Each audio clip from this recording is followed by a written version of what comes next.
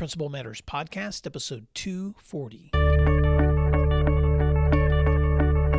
Hi, friends. This is Will Parker, host of Principal Matters, the School Leaders Podcast, where each week we bring you inspiring, innovative, and imaginative ideas for your own school leadership. This week, we're talking about self-care lessons with my guest, Seán Duinnín. Seán Duinnín is principal of Scoil Muir, which I know I just butchered that, a small Irish language medium school in Ballingeary County, Cork, Ireland since 2006. In his time there, he has seen many developments of physical facilities with the support of Cork Education and Training Board, and he's implemented a restorative practice approach to school-based relationships. He's recently completed his master's in Gaeltacht and Irish Medium Education at Mary Immaculate College in Limerick. He is currently a mentor supervisor for others in this course, and he is a personal leadership and executive coach and post on his own website, sprigda.com, Irish for Inspiration, where he also has an Irish Medium podcast. The podcast is not education-based, but inquires of guests what inspires them and how they have grown and developed resilience, among other skills, in their lives. In addition, Seán was married to Rylene, and they have two daughters who inspired them every day. Seán, what an amazing privilege for me to connect with you. I know you've been a Principal Matters listener for a while, but you've been in school leadership, and I am just so excited that we've been corresponding and able to connect and talk today. Feel free to fill in the gaps on that intro and tell us something else that might surprise listeners to know about you. This is fascinating and exciting in equal measure, because I've been listening to your podcast, Principal Matters, and being inspired by it and motivated by it, and never crossed my mind that you and I would get to connect or get to chat at some stage. An interesting non-education based fact is that I've done a lot of acting. I play music, and I've done a lot of acting, stage acting and TV acting and voiceover acting over the years as a hobby and a nice simple pastime. And when Arthur, the cartoon, you guys more than likely know Arthur and remember Arthur in America, but when Arthur the cartoon came to Ireland, and it was to be translated to Irish, I was the voice of Arthur. What? So, yeah. Yes. So I spent about 10 years doing the voice of a 10-year-old aardvark. Very exciting times for me, you know. And it was great. It was a pleasure. It was a privilege. It was exciting. Seán, you will be definitely the first voice actor principal that I have had on Principal Matters. Congratulations. And I don't often post the videos of these. Most of the time it's just the audio, but I may have to post this one, because if people were to be able to see you, they will know that you are the quintessential Irishman there with those piercing blue eyes. There they are. And so it's just, it's great to have you on my show today. And I'm just so excited to unpack how school leadership is practiced in your life, because today we're going to talk specifically about ways that you've been applying your own pause, breathe, flourish lessons. And so let's go there for just a minute. Recently, you shared out with me an image that you had been sharing and some training that you've been doing with school leaders. And could you just unpack for a few minutes some of the lessons you've been sharing with others and why they should be pausing, breathing, and flourishing so that they're able to serve their schools better?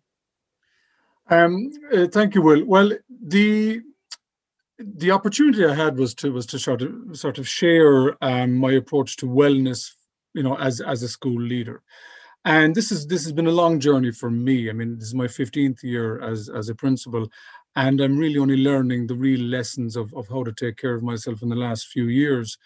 And in that sort of presentation, and I drew on some of what you had shared with Jen as well on the podcast, I looked at my own well-being as the first priority.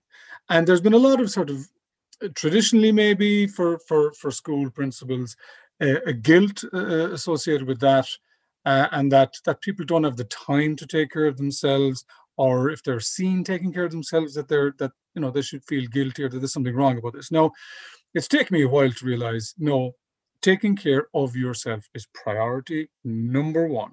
Um, I know that you use the metaphor of the oxygen mask, and when the cabin pressure fails on a flight, that's the instruction that you're given. And it's interesting to think, why do airlines need to put that image in there, that instruction that you shouldn't put on your child's oxygen mask first? Why is that? My theory is they know that a parent will feel guilty if in putting on their own oxygen mask first. And that is certainly true of us as leaders. We feel, I shouldn't be taking care of myself. I have such a duty of care to my own family. I have a duty of care to everyone in the school community, the staff, the parents, the students. So to unpack that idea, then you need to realize, no, the priority is, and the reason that instruction is given in the form of a diagram is because parents, and in this case, teachers or leaders, feel too guilty to take care of themselves first. So that resonated with me, but I would take that metaphor further. And this is one of the things that I would have shared in the training, in the discussion that day. I think we're not just the parent with the oxygen mask. I think we're the pilot. As school leaders, we are the pilot. And that's not trying to elevate me to a different level entirely. But when the crisis hits, we're not in coach trying to put on the oxygen mask. We're trying to fly the plane through a storm that doesn't seem to be ending. It started last March and we're still flying in a storm. We don't know when we're going to land. We don't know where we're going to land. We're hoping that everybody else that we rely on, or team, knows what they're doing. We hope that everybody else will be able to apply their oxygen masks. We hope that our messaging will be clear. We hope that we can remain calm, positive, optimistic. We hope that we'll be able to land the plane. We hope that we can reassure the passengers that we are competent enough to land the plane. And at the same time, we're listening back from the control tower. No, that airport that you were hoping to land in, no, you can't land there. You're going to have to wait another 200 miles to land. And the plan is constantly changing. So that's the metaphor that I would use for our current situation. What I love about that analogy, Seán, and thank you so much for unpacking that, is you unpacked this in some of the correspondence with me too, is that leader, that pilot of that plane has to be an optimal physical and mental and psychological condition if he or she is Absolutely. going to be managing a crash landing. And so it's so interesting. I'm so excited that you took that analogy that I used and you took it to another level, because you're right. That oxygen mask does not even drop unless you're in a crisis. It's a crisis when those things happen. And it's in that crisis where you not only need to make sure that you have enough oxygen to breathe first yourself, but in the case of the person who's flying that plane, the mental well-being, so that he or she can manage through that crisis and hopefully save everyone that they're leading. And I know that in some ways can create a lot of pressure for leaders to feel like, how do I know I'm getting it right? Or how do I make sure that I land this plane, quote unquote? But I think the better application to that is the consistent self-care, so that you're in the best condition to manage and think clearly through difficult situations. And so I'd love to apply that back to your own practice, because I believe that you've tried to practice, and none of us do this perfectly, but you've tried to create practices for your own self-care so that you can stay at an optimal condition physically and mentally to serve your school. What does that look like for you personally, Seán? Well, what I hear so often from not just leaders, but everyone, is people say, look, I don't have the time, right? So my theory on that is no one has the time. You have priorities. And that's why I mentioned earlier, my top priority is my own health and well-being. I can serve once I address that top priority. So what it looks like for me, if you were to take the 24-hour clock, because that's all everybody has in any one day, what I do is I set in stone some building blocks. So for example, I will give myself at least the opportunity to sleep 8 hours. That sounds very basic, but I'm giving myself the opportunity to sleep 8 hours. There are, this could be an entire different podcast, but an entire different conversation.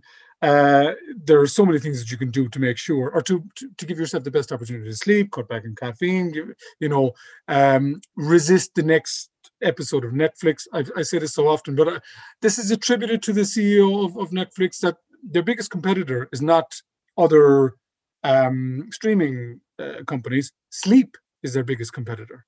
Wow. And to realize that you're the product, and you're consuming this product, but you're the product as well, and it's taking from your 24 hours. Anyway, I won't go into too much of a tangent on that. I love that. So the first thing is to give yourself a block of 8 hours to sleep. Now, what I've heard from so many other podcasts, people like Tim Ferriss, Sam Harris, so many people have morning routines. And when you hear people say they don't have the time, what they really mean is that they haven't prioritized, and they haven't decided to take control of their time. So an early morning for me is a great way to start the day. Again, working back from your 8 hours when to get up. And so many people have the phone in their bedroom. I charge my phone downstairs. I'm not trying to get in a high horse about that or virtue signaling about that. That is also designed to interrupt your sleep. So the phone is downstairs charging on airplane mode. In 15 years, I haven't had the occasion where I had to have the phone in my room. And that's, if you took one thing away, get rid of your phone. It's competing with your sleep. Anyway, I will try in the morning to have a half hour or maybe more without my phone. Because the second that you open your phone, you're inviting the world in. The second that you check your email, messages, Twitter, whatever it is, you're inviting the world in. And what I like to do is I like to read, a fellow American of yours has written this book, The Daily Stoic, Ryan Holiday. It's a daily short, it's a page, and there's a bit of contemplation to be done. I'm plugging it for him. I don't know the man from Adam, but it's been really good for me, I must say, in the last 6 months especially. And then there's a journal where you can write some thoughts on that. So that's getting me into a reading and a journaling practice before I do anything else. The next thing I do in my routine, I fit in meditation, which I've started in the last few months, and that's the Waking Up app with Sam Harris has been fantastic for that. And that just gives me that grounding, calming space in the morning. Then I'll open my phone. I'll have a coffee, by the way, and water. Right? Water, coffee, must happen. Now, you might think, God, is he going to go through his full day? But the morning routine, hugely important, because you're setting things in stone that you have control over, because the illusion we have in any year, never mind the last year that we've put down, but in any years that we have certainty.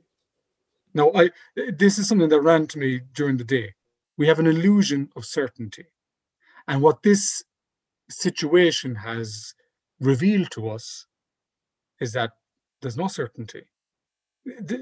Uncertainty, change, that's the norm. So it's so important to get in regular things, especially in the morning, to ground your day. Now, there's lots of other things. I'll make sure that I get exercise every day. I'll make sure that I eat well every day. I'll make sure that I take care of my relationships. And I know that you mentioned that as well in your book, that I feed and foster the relationships at home. Another thing that we do, and we started back in March, I can't remember where I heard it, but I think it's gold. Gratitude is a very important element in anyone's day. None of this, by the way, is leadership specific so far, as you can tell. But one of them, anyway, is in let's say, fostering gratitude and the relationships at home, is rose, thorn, bud.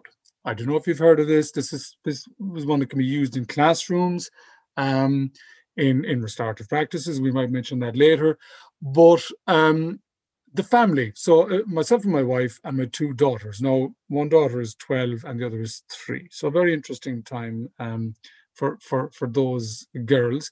But what we do is we started this back in March when the first lockdown started, and that is rose, rose, thorn, bud. So at the dinner table, whilst we're eating, instead of one person, namely me, maybe ranting on about something or the news of the day, each of us in turn takes a rose. So a rose is something positive from the day, and it can be very simple. For example, my rose today is that I got to meditate in the morning, or my rose is that I had a good sleep. My rose is that I went for a walk. And there's no sort of an examination of the rose. It's just, here it is, and on to the next person. So everyone gets a turn with their rose, and then you come around with the second rose. Again, another thing, another positive thing, maybe a chat, maybe a phone call, whatever it is, something nice, simple. And then a thorn is something that you find challenging. And again, the thorn, the temptation for us as parents is to jump in and say, do you know what you should do there is, and try to fix it. But that's not what it's about. It's about, this is my thorn. I'm just letting you know. So my thorn is I miss my friends, or my thorn is, I had a really difficult conversation at work. You're not getting into the nitty gritty. It's just, I'm finding this particular thing difficult, and it's hugely valuable. And then you finish off. The last one is a bud, and the bud is something that you're looking forward to either later that evening or the following day or next week. Wow, those are such great takeaways, Seán. And I'm just going to, for Principal Matters listeners, just touch on a few of the things that you said, and then remind everyone that I will include a summary of this conversation in the show notes. But sleep, meditation, reading, gratitude, and if no one walks away with anything else from this conversation, rose, rose, thorn, bud. What a great practice for making sure that you can walk through conversations that are meaningful with your own family. And something else that I wanted to comment on that you said earlier too, which is protecting yourself from the intrusions of the world. Because one of the things I've noticed in my own habits, and there are times where I have turned notifications off of my phone or chosen not to touch it for a certain time, but I find myself gravitating back to picking it up earlier or looking at it sooner. And I don't know if you've had this sense before, but I'm just going to explain one of my own sensibilities that might relate to other people. I think sometimes that whether it's through social media or through email or through the news, I think sometimes those touch points create a false sense of validation. In other words, I would like a reason to know that I have a purpose other than just whatever is in my brain right now. So let me reach out for that purpose to see who needs me or who's reaching out to me or who's asking questions, et cetera.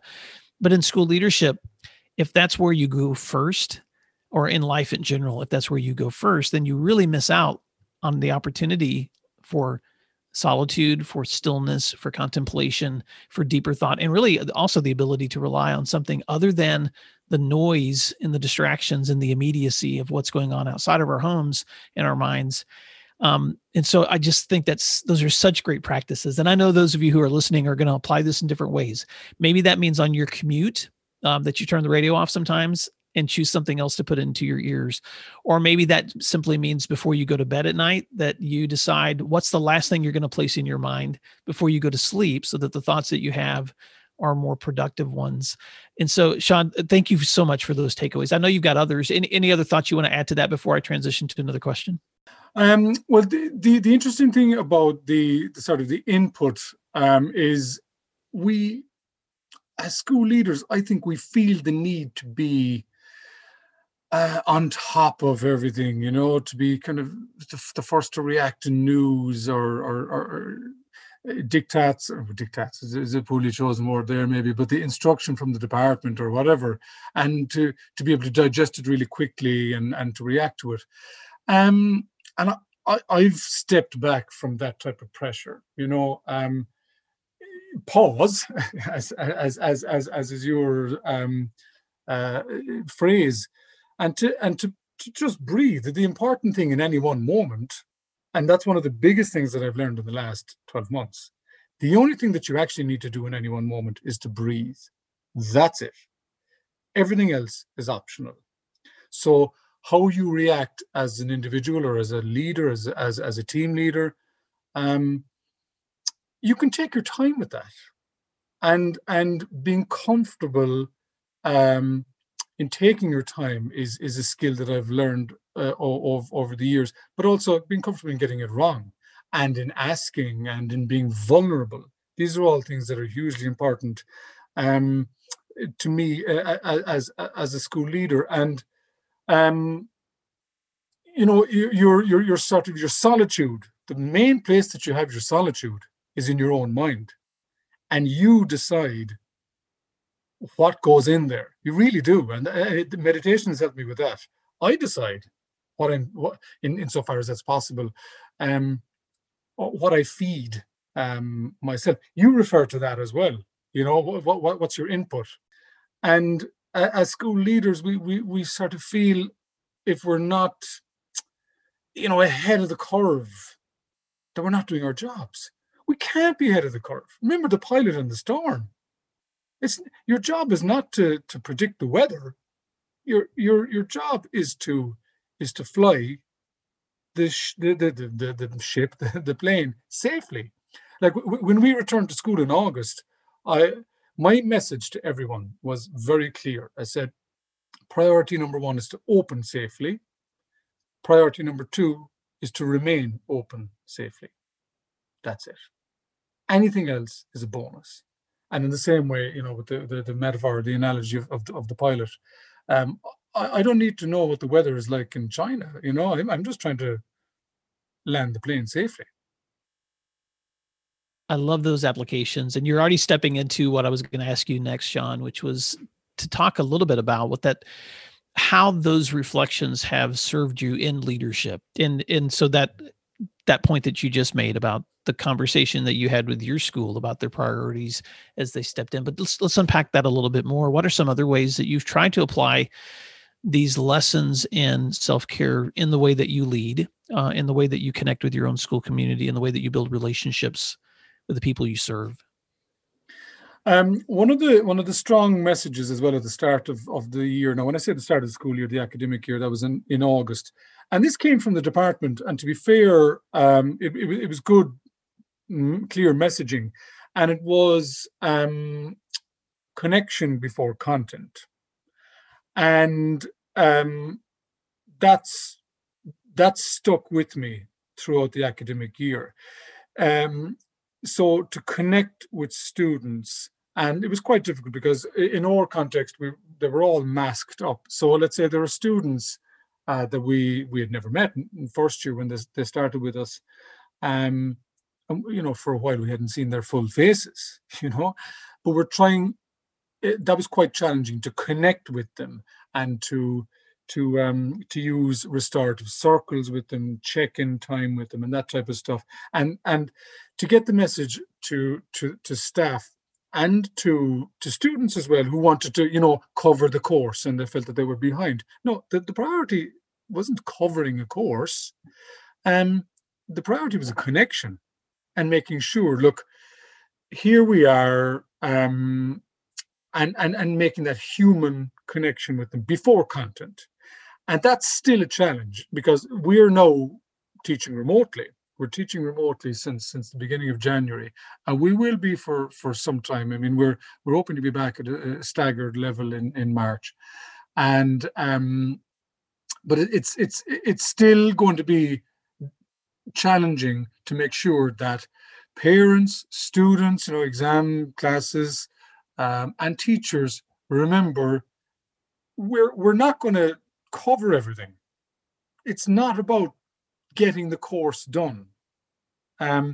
It's about guiding the students in our care through a very difficult storm, through a very difficult time. And the priority here is landing safely.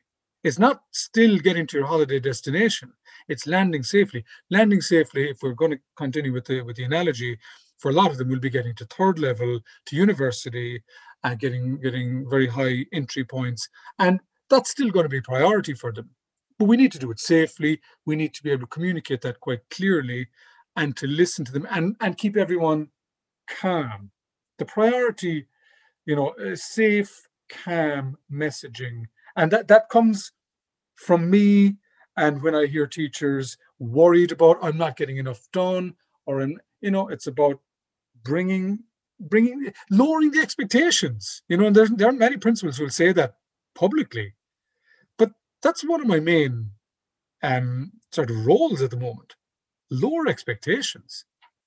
Have realistic expectations. And again, the main expectation is, let's keep people safe.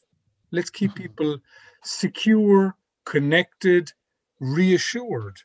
The priority is not to have business as normal. It's not business as normal, business as usual. What are some ways that you guys have been able to prioritize keeping those human connections alive, even while your students have been trying to learn from home? Yeah. So in the first term between August and December, we were planning all the time for the possible, return to remote learning.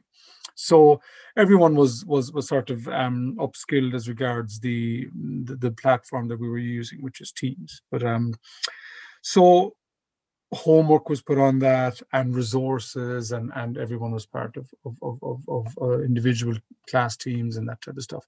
But then when we returned to remote learning, one of the sort of the approaches we had was to check in, because that's something that we would have done with restorative practices pre-COVID. So we're talking 2020, we would have checked in at the beginning of classes. So a check-in would be a level of energy from 1 to 10, and maybe a reason why, and then a sort of an innocuous question like your favorite thing about the weekend, or that type of stuff, but it's giving a voice to everyone. So we would still do that online, and that's been very important, because as we know, the online buy-in it varies, especially with teenagers. And obviously your students are from ages 12 to 18, but the buy-in online and lighting the camera, that's anglicization, by the way, of an Irish phrase. Lighting is lassa, which is, anyway, so switching on your camera, my apologies there for my bilingualism, switching on the camera and switching on the mic, which of course many students are reticent to do, and it's quite challenging as you're speaking to an empty screen or a screen with the initials. So checking in with students at the beginning and asking them at the minimum to turn on their mic and say, hey, I'm at a 7 or whatever, and this is why, and this is what I watched last night, or this is what I did last weekend. So we're still doing that, which is a nice human connection. It's as good as it's going to get in a lot of ways, It takes more time, but as one of the things that I would have said to staff is, look, our class periods are 40 minutes. Your actual teaching time, and this was when we were even in the building, your actual teaching time, by the time you get everything done with sanitizing hands and all that type of thing, 20 minutes. If you get 20 minutes, you're doing well. And it's the same online now. We started with a full timetable when we went online again in January, and we worked with that for about 2 weeks. But we surveyed students, and based on their feedback, they were exhausted. They were looking at a screen for 6 hours a day, and we cut back on the amount of lessons and the duration of lessons, so that they could have breaks between and get out and run around and that type of stuff. So we're listening to feedback from students. Other practical things that teachers would have done with students is challenges, like physical education challenges, and sort of logging that stuff online. Baking, well-being.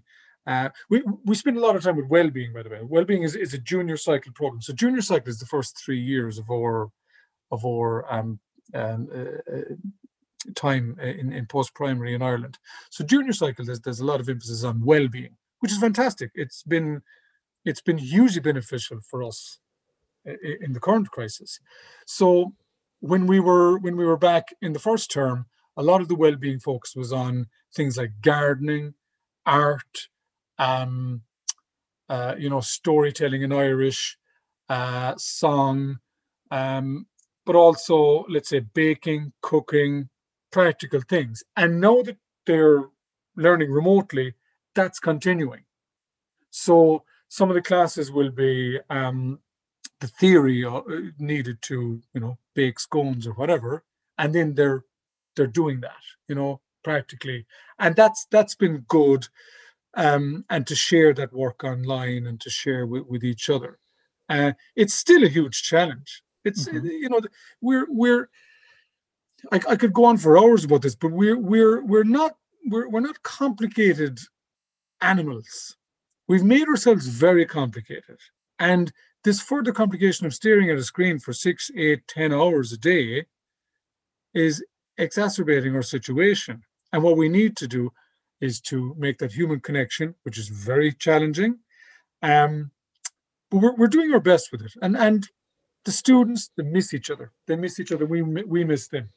Yeah. Well, what I love about the applications that you just unpacked there was going full circle back to the well-being that we practice for ourselves. How can we encourage the connection and relationships between teachers and kids? And then how can we encourage kids to practice well-being? Because at the end of the day, there is no learning that's going to happen without those connections of relationships and with the well-being. It all goes hand in hand. And Seán, I've said this before to other school leaders, and I know you believe this too, that the same practices that worked before COVID are the same ones that are working during COVID and the same ones that will work after COVID. I had a guest recently who said that, COVID didn't change the culture of their school. It revealed the culture of their school.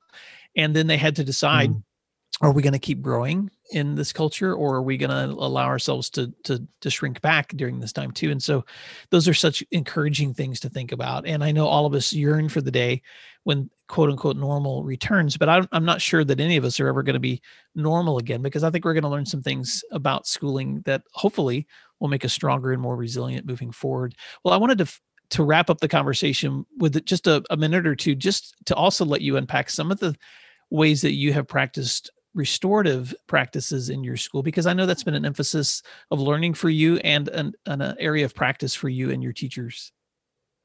Restorative practice for us has been transformative in the school community. When I started as a principal, I was old school, new sheriff in town. I did meet conflict with conflict, because that's what I knew. And it took a year or two for me to change my approach. And when I did, restorative practices was the means by which we changed the entire school culture. So I introduced it on an ad hoc, informal basis, and I was trying it with specific conflicts, and it really changed the course of people's lives. It changed my life, I would argue. And in the last few years, staff have been trained in restorative practices, and it's not if conflict occurs, but when conflict occurs, we are more comfortable with listening to each other. We realize that most conflict is relationship based, and that it's about repairing the relationship or acknowledging the damage done to a relationship, whether that's a breach of trust or a perceived lack of respect or whatever it is. But so often we instead of getting furious, we get curious beforehand. So I know that phrase has been used before, but to be curious as to why something is happening, and to be in that zone, to be in that comfortable zone, to be able to do that, you need to be cognizant of the relationship. So instead of being, I suppose, reactive towards a student situation, you're curious, you're patient, and you invite the student to repair the situation, to resolve the situation. And there are students who are well accustomed to that practice now, and they they put up their hands before you even ask the question. They know it's okay. I know I'm going to have to resolve this, and this is how I'm going to do it. And generally speaking, it works out. There are other ones where you start peeling an onion of conflict, and it goes back years. And that's quite time consuming, but it's well worth it when it works. But relationships, schools are based on relationships, and it comes back to earlier parts of this conversation. The human connection that is so difficult to maintain now is at the core of our business, and we are going to value that so much more when we return to whatever normality is. Wow. Well, Seán, I will probably swing back to you later and ask you for some resources that you have relied on as you've built good restorative practices in your school, because that short summary was so powerful in unpacking what I think so many school leaders face when we move from, like you said, responding to responding to conflict with conflict, and transitioning from responding to conflict with understanding. And so, and that's a huge transition. And I think all of us learn those the hard ways, just like, and I know you referred to that earlier too, but I just want to thank you for, first of all, for your leadership, for your school community. And I know that we've corresponded and connected through my podcast, but one of the things I love about this Principal Matters community is the origin of me even beginning this podcast was when I was meeting school leaders across my state and across the nation, and realizing I'm sitting in the room with people, and this is, I know I'm biased, but this is the way I feel sincerely. I'm sitting in the room with heroes, people that spend their day working diligently to care for and nurture and help students and communities flourish. And often their stories go untold. And so it's always been so important to me to recognize and highlight and celebrate the great work that school leaders do, and remind other leaders that the work that you do is so incredibly important. So Seán, thank you for the work that you do every single week. And thank you that you're doing it for your school community, but you represent so many other leaders across the world who are quietly, wisely, and purposefully taking care of themselves so that they can take care of others. Any final thoughts as we wrap up? And I would also love for you to share a way for listeners to connect with you if they'd like to find you. That's beautifully put, William, and the work you're doing is very important. And look, one of the takeaways from our current situation, I try not to use the C word or the P word, pandemic, but is how small the world is. You know, and it's fantastic to connect with you and with other educators around the world. But the position of the leadership position is a privilege. It's such a privilege. There are no qualifications to prepare you for it. I still don't know what I'm doing. I'm learning publicly, and I'm willing to be wrong publicly. And that's taken me quite a while to be willing to be so vulnerable and get it wrong. You know, but when you get it wrong and you acknowledge that you got it wrong, people are more willing to approach you, I think, and people are more willing to step in, you know, and step up in the leadership, I suppose, cast, I suppose, if we're going to put it like that. But it's a privilege. It's such a privilege to be able to lead schools, and it's been a privilege to talk to you. If people want to get me, Twitter at Seán Ó Duinnín, and my website is spragadh.com. So SPREAGADH.com. No, it's all in Irish. I'm sure you could use Google Translate for it. But I also have a podcast where I interview people from lots of different walks of life about what inspires them. And William, this has inspired me, and you and your work inspire us. Well, you've inspired me today, Seán. And I know that we're looking at each other through screens, but I've been dreaming this whole time about the day when, who knows, when COVID is over and we could sit together and enjoy a drink and listen to your Irish singing, because I'm going to keep that in the back of my mind, that you're also a singer and a musician. And so thank you for the privilege, my friend. Privilege was mine. Thank you. Principal Matters listeners, thank you for the time that you spent learning together with us this week, because what you do matters. And we'll talk to you again next week. You can find other free resources like this one at my website at williamdparker.com.